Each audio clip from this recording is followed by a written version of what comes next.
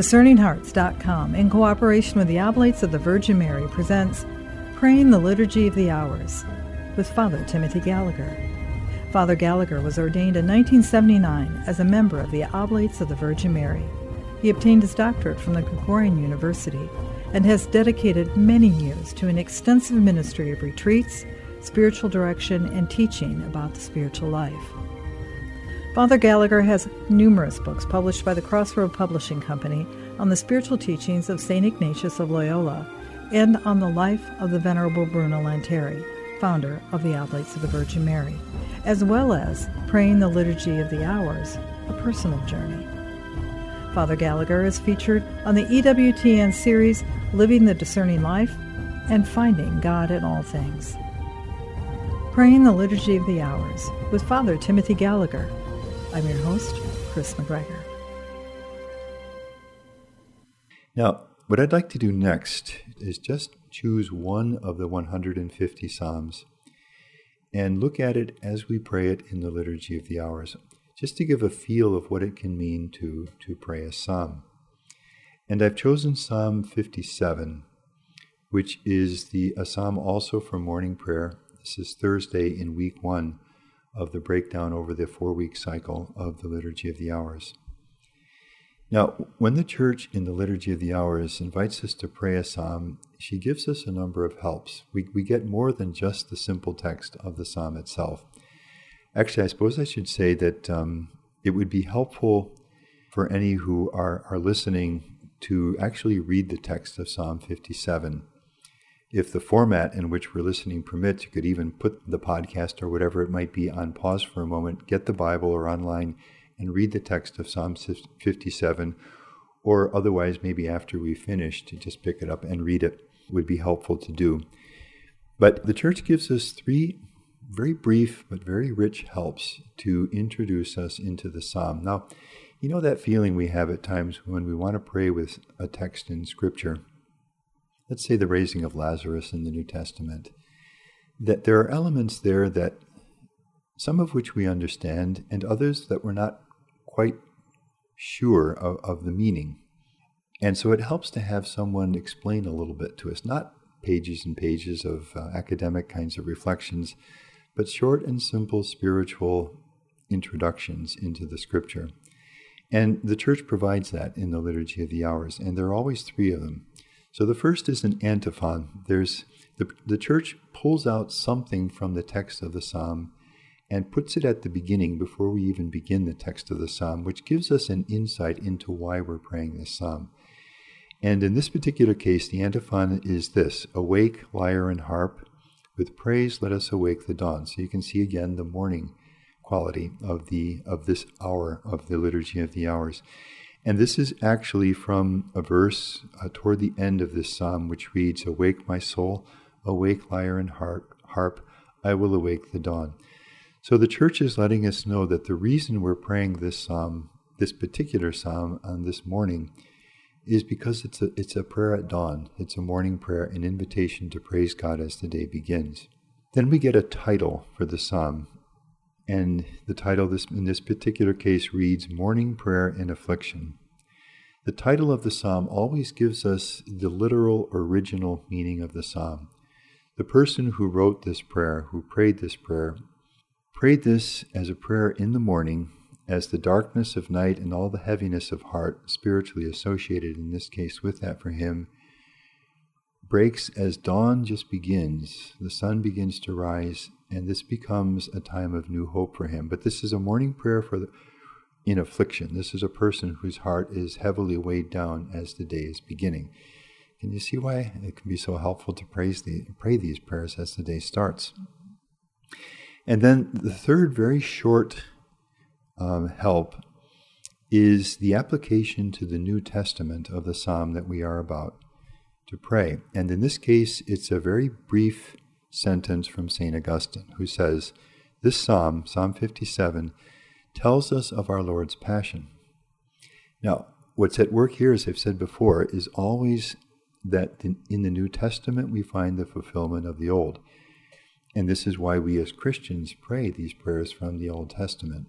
So that, for example, in the Old Testament we have the Passover lamb which finds its fulfillment in Christ, who is the Lamb whose blood is shed for our sins and through whose sacrifice on the cross our life is saved. So everything in the Old Testament, it has a richness in itself.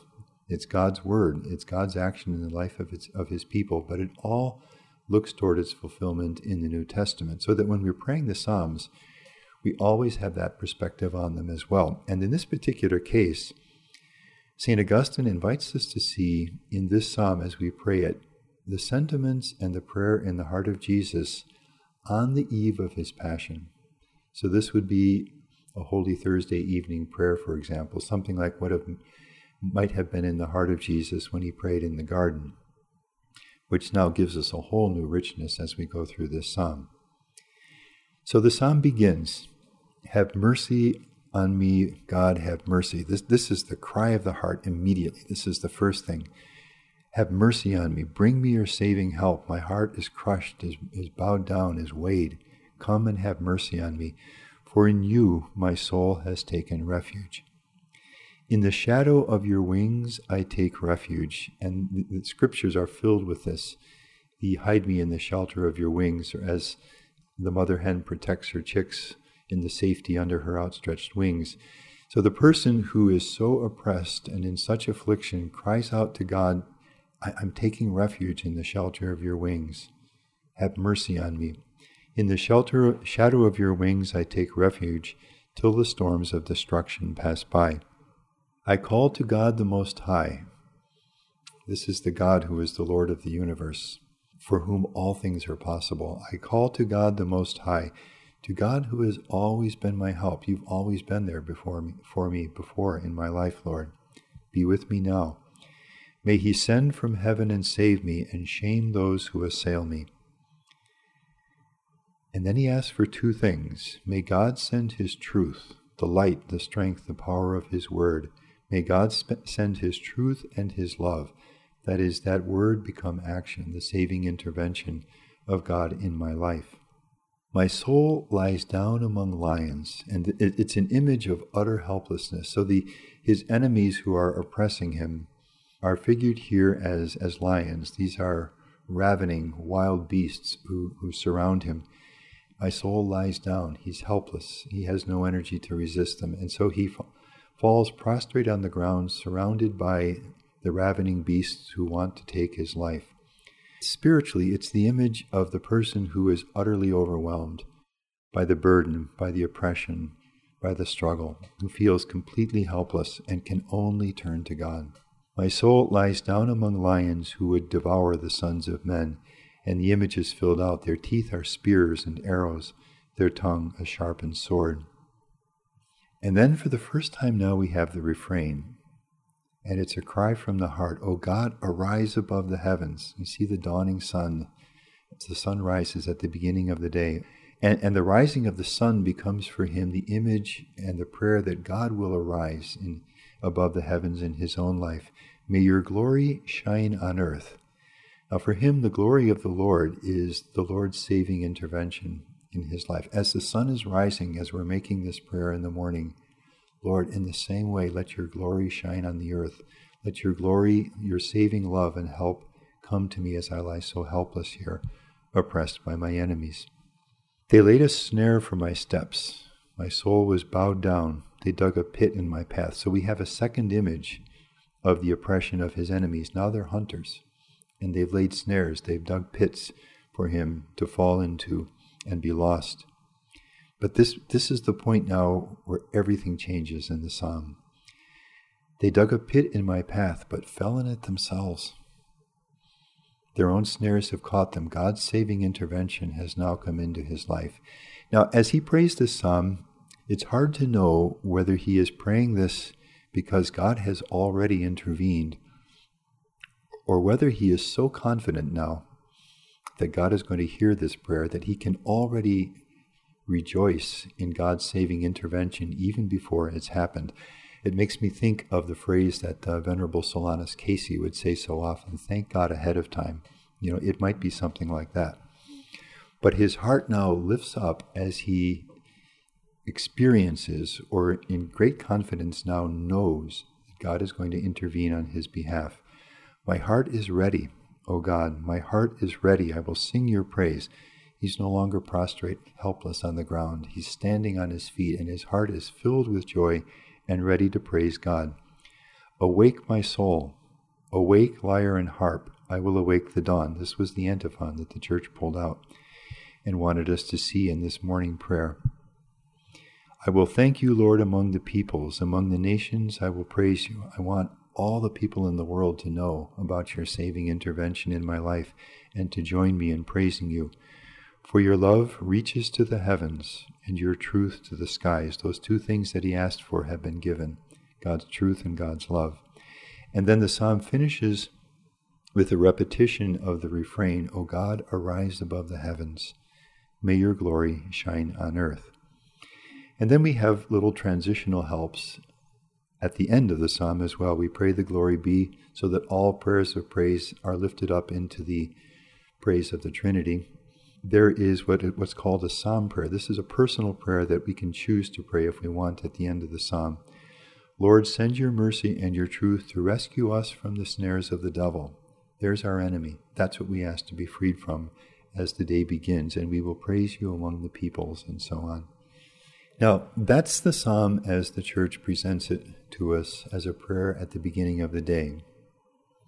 Now, I've already alluded to the fact that the psalm can be prayed on various levels, and I want to specify that now. There are 3 different levels on which we can pray any one of these psalms, and we can choose one or the other freely as we feel the desire or the need as we're praying the psalm. So, on a first level, we can pray this psalm, as St. Augustine indicated to us, as an expression of Christ's prayer in his passion. So I could, if I chose, let's say maybe it's during Lent and I'm a little more aware of this at this particular time, just maybe my heart is moved to want to enter into the heart of Jesus as he prays in his affliction. So I could pray this entire psalm with Jesus as a window into the heart of Jesus, as something that brings me close to Jesus. And so my soul lies down among lions. Their teeth are spears and arrows. We can see the arrest of Jesus. We can see the trials. They dug a pit in my path. They laid a snare for my steps. And then we also see the joy of the resurrection. Awake, my soul. Awake, lyre and harp. I will awake the dawn. I will thank you, Lord, among the people. So this could be prayed very much as a prayer in Jesus, with Jesus, as an insight into the prayer of Jesus. Secondly, we can pray this for the church, on the level of the church and the world. So we could pray this psalm for those who are suffering in the church, whose mourning as they arise is filled with affliction, who do feel like they are lying down among lions, people whose tongue is a sharpened sword and snares are being laid for their steps. So we could think, for example, of Christians who are oppressed for their faith and whose lives may be in danger this day, for their fidelity to Christ in different parts of the world. And we can lift up this prayer on their behalf. They are our brothers and sisters. We're all members of the church, the mystical body of Christ. And so I can pray this psalm. Maybe something was in the news yesterday, and it's very much on my heart, of sufferings of Christians in one part or another of the world. And so I may want to pray this psalm to the Lord on their behalf. And so I give expression to the sentiments of their hearts and their desperate need, praying to the Lord on their behalf. O God, arise above the heavens. May your glory shine on earth this day. Defend them, lift them up from the pit, save them. This could also be people that I know. Maybe there's a family member who is going through a real trial right now, or several family members, or just friends, parishioners that I know whose lives are filled with struggle and burden right now. And so I bring them into my prayer, and I pray this psalm as a morning prayer in affliction and a cry for God's help and his mercy and saving intervention with these people, this person or these people. Maybe it's a spouse, maybe it's a son or a daughter, a parent, a cousin, an uncle, a fellow worker and on my job, or someone in the parish, and so forth. Or it could simply be for the world. Suffering people throughout the world. So many people who will go hungry today, who will be abandoned and left alone. And I lift up again, I think as we say this, we can see the power of liturgical prayer and what it means to pray this together with the church and the world and for the church and the world. So this is a second level on which I may choose to pray this psalm. And then the third level would be personal. It may be that as I rise this morning, there is affliction in my heart and burden, and I feel like my soul is lying down among lions, and I feel like a pit has been laid before my steps in some way, and I feel helpless, unable to carry the burden. And so this becomes my morning prayer in affliction to the Lord. O God, arise above the heavens. Let your glory shine on earth. Intervene in my life as I will need you today. So any psalm that we pray can be prayed on any one of those three levels, and we have the freedom within the liturgy to pray it as our heart desires. So this is just a short window by looking at one psalm into what it can mean to pray the psalms, these psalms that are the real heart and center of the Liturgy of the Hours. We'll return to praying the Liturgy of the Hours with Father Timothy Gallagher in just a moment.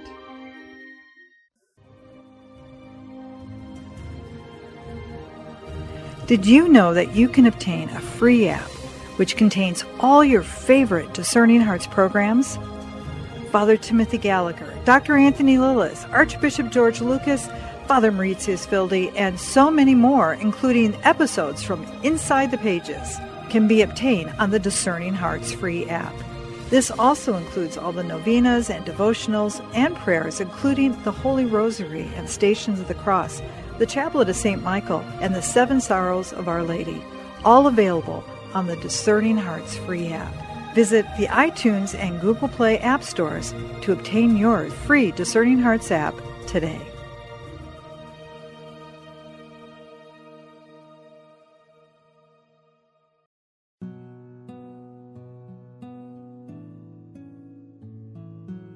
A prayer for the intercession of Venerable Bruno Lanteri.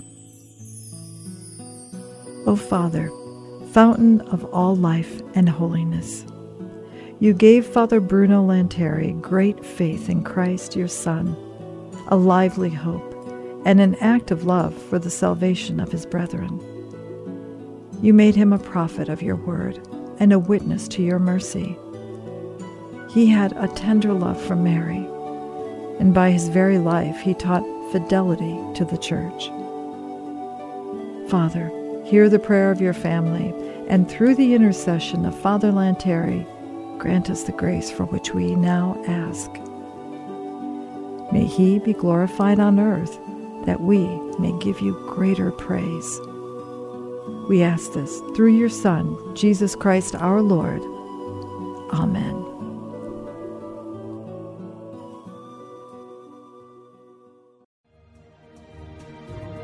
Hello, my name is Deacon Omar Gutierrez, and I want to ask you to support Discerning Hearts in a special way.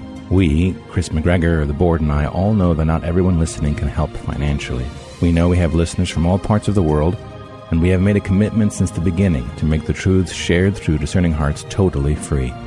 So while you may not be able to contribute financially, what you can do is certainly pray, but also give us positive reviews on whatever platform you use to listen to us.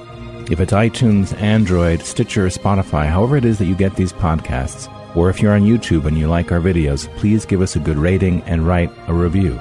The more good ratings and reviews we get, the higher our profile, and the more listeners will discover us, listeners who may have the means to contribute in the future. Please consider rating us and writing a positive review today.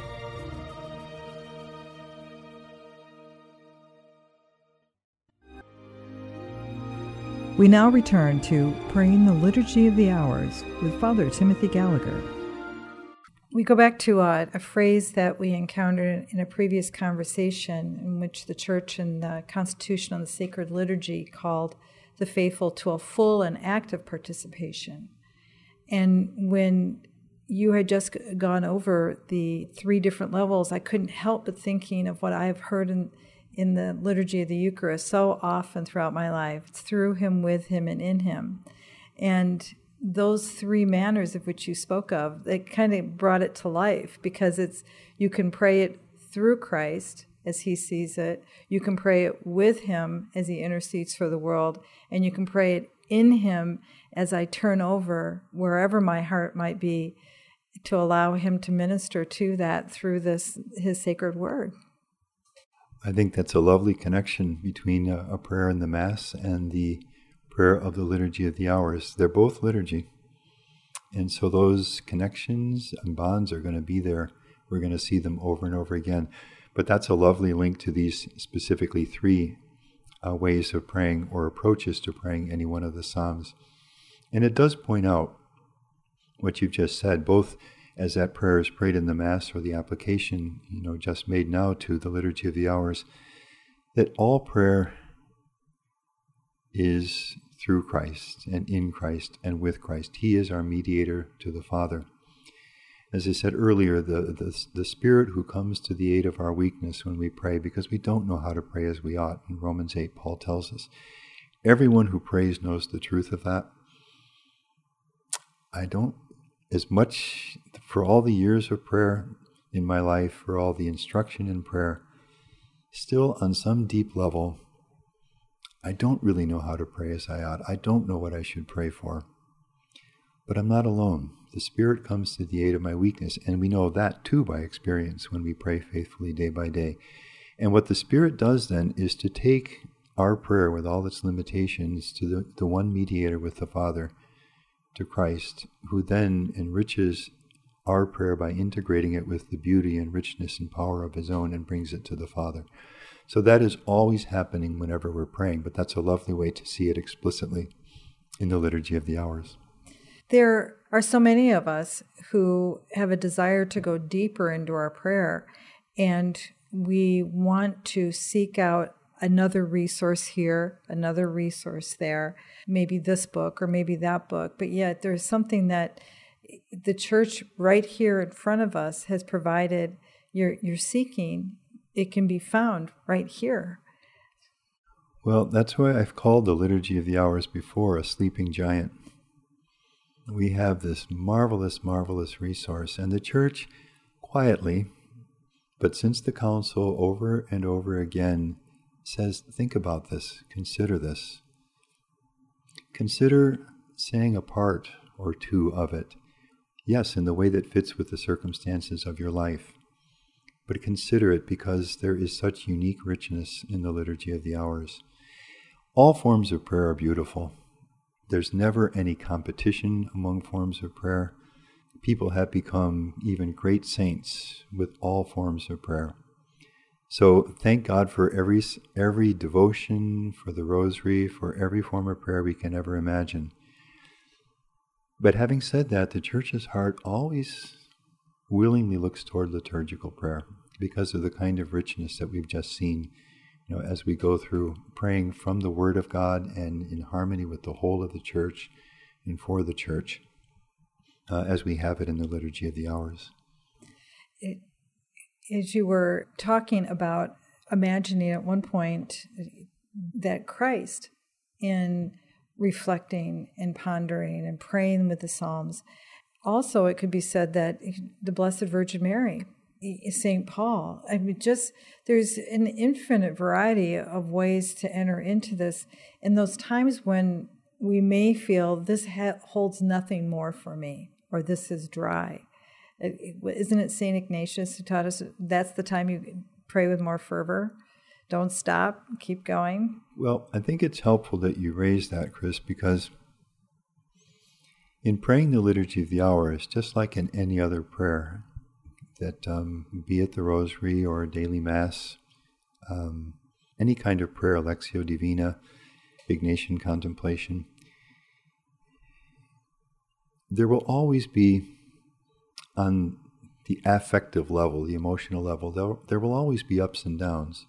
Some days our hearts will be warmly and richly engaged and will feel the nourishment of the prayer.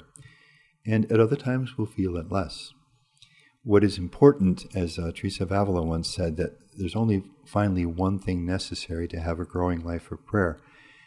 And this after the wealth of counsel that she gives. But only finally it comes down to one thing, and that is just be faithful to prayer. Just never stop praying.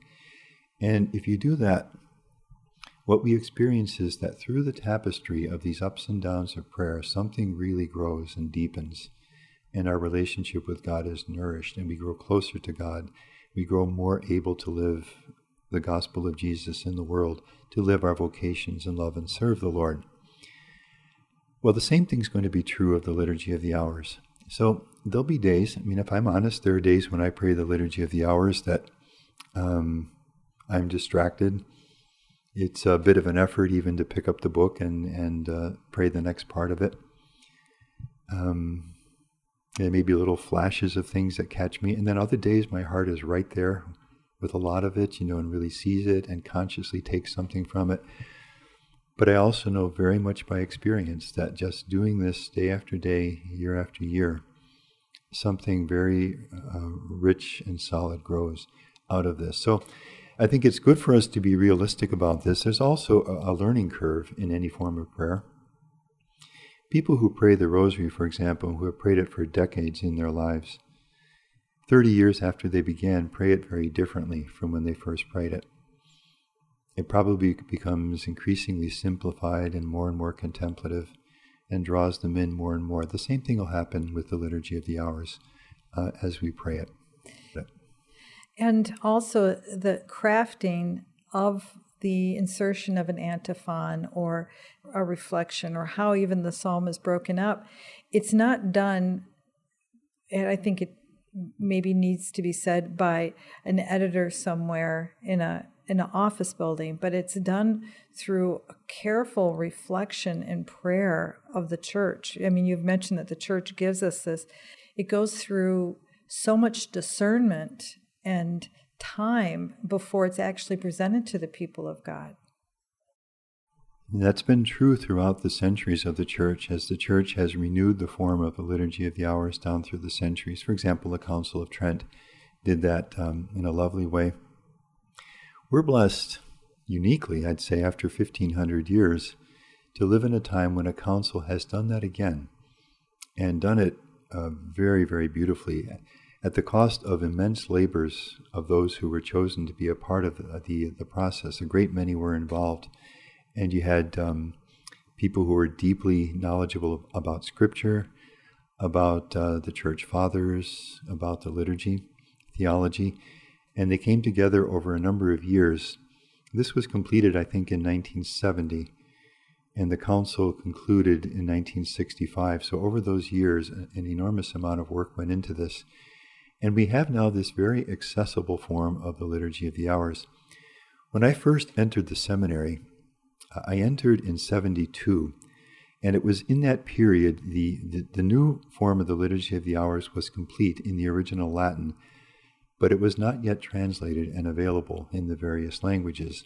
In English, we only finally had the complete Liturgy of the Hours in 1976. The volumes were coming out kind of year by year.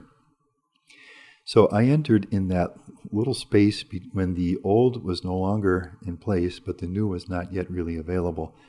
So for my first 2 years in the seminary, we used the only English version we had, which was the English translation of the old Divine Office before the Council. And I've always been glad that I had the experience of praying the office in the way that it was before the Council, because it shows me the richness. That was beautiful, obviously. But it shows me the richness of what's been done in the renewal of the Liturgy of the Hours. We're very, very blessed now to live in a time when we have a very accessible, and if this word exists, a very prayable form of the Liturgy of the Hours. It's a little shorter now than it was before the Council. So, for example, morning prayer before the Council had 5 psalms, and now it has the 3 that we just mentioned. And the Council consciously did that, aware of the conditions of life in the modern world today, and also by making it a little shorter to allow us to spend a little more time in contemplation and meditation of the content, because we wouldn't be just rushing. There's still 4 more Psalms to get through, So I've always been very grateful for that we really have a very, very accessible form. I would say, I think beyond doubt, if we look at the Liturgy of the Hours over the past 15 centuries, this is by far the most accessible form of it. There's still so much more to have conversations about and to break open, but in closing this particular segment, any final thoughts, Father Gallagher? Well, let me invite those who have shared this with us to take Psalm 57, to pick up the Bible or look it up online. And in the light of the presentation the Liturgy of the Hours makes of this psalm and what we've said about it, not just to pray it. And maybe if we feel so motivated, to take another psalm, maybe Psalm 27, the Lord is my light and my salvation, whom should I fear? Or the lovely Psalm 23, the Lord is my shepherd, I shall not want. And just taste what it can mean to pray the Psalms. Thank you so much, Father Gallagher. Thank you, Chris. You've been listening to Praying the Liturgy of the Hours with Father Timothy Gallagher. To hear and or to download this conversation, along with hundreds of other spiritual formation programs, visit discerninghearts.com. This has been a production of Discerning Hearts. I'm your host, Chris McGregor. We hope that if this has been helpful for you, that you will first pray for our mission.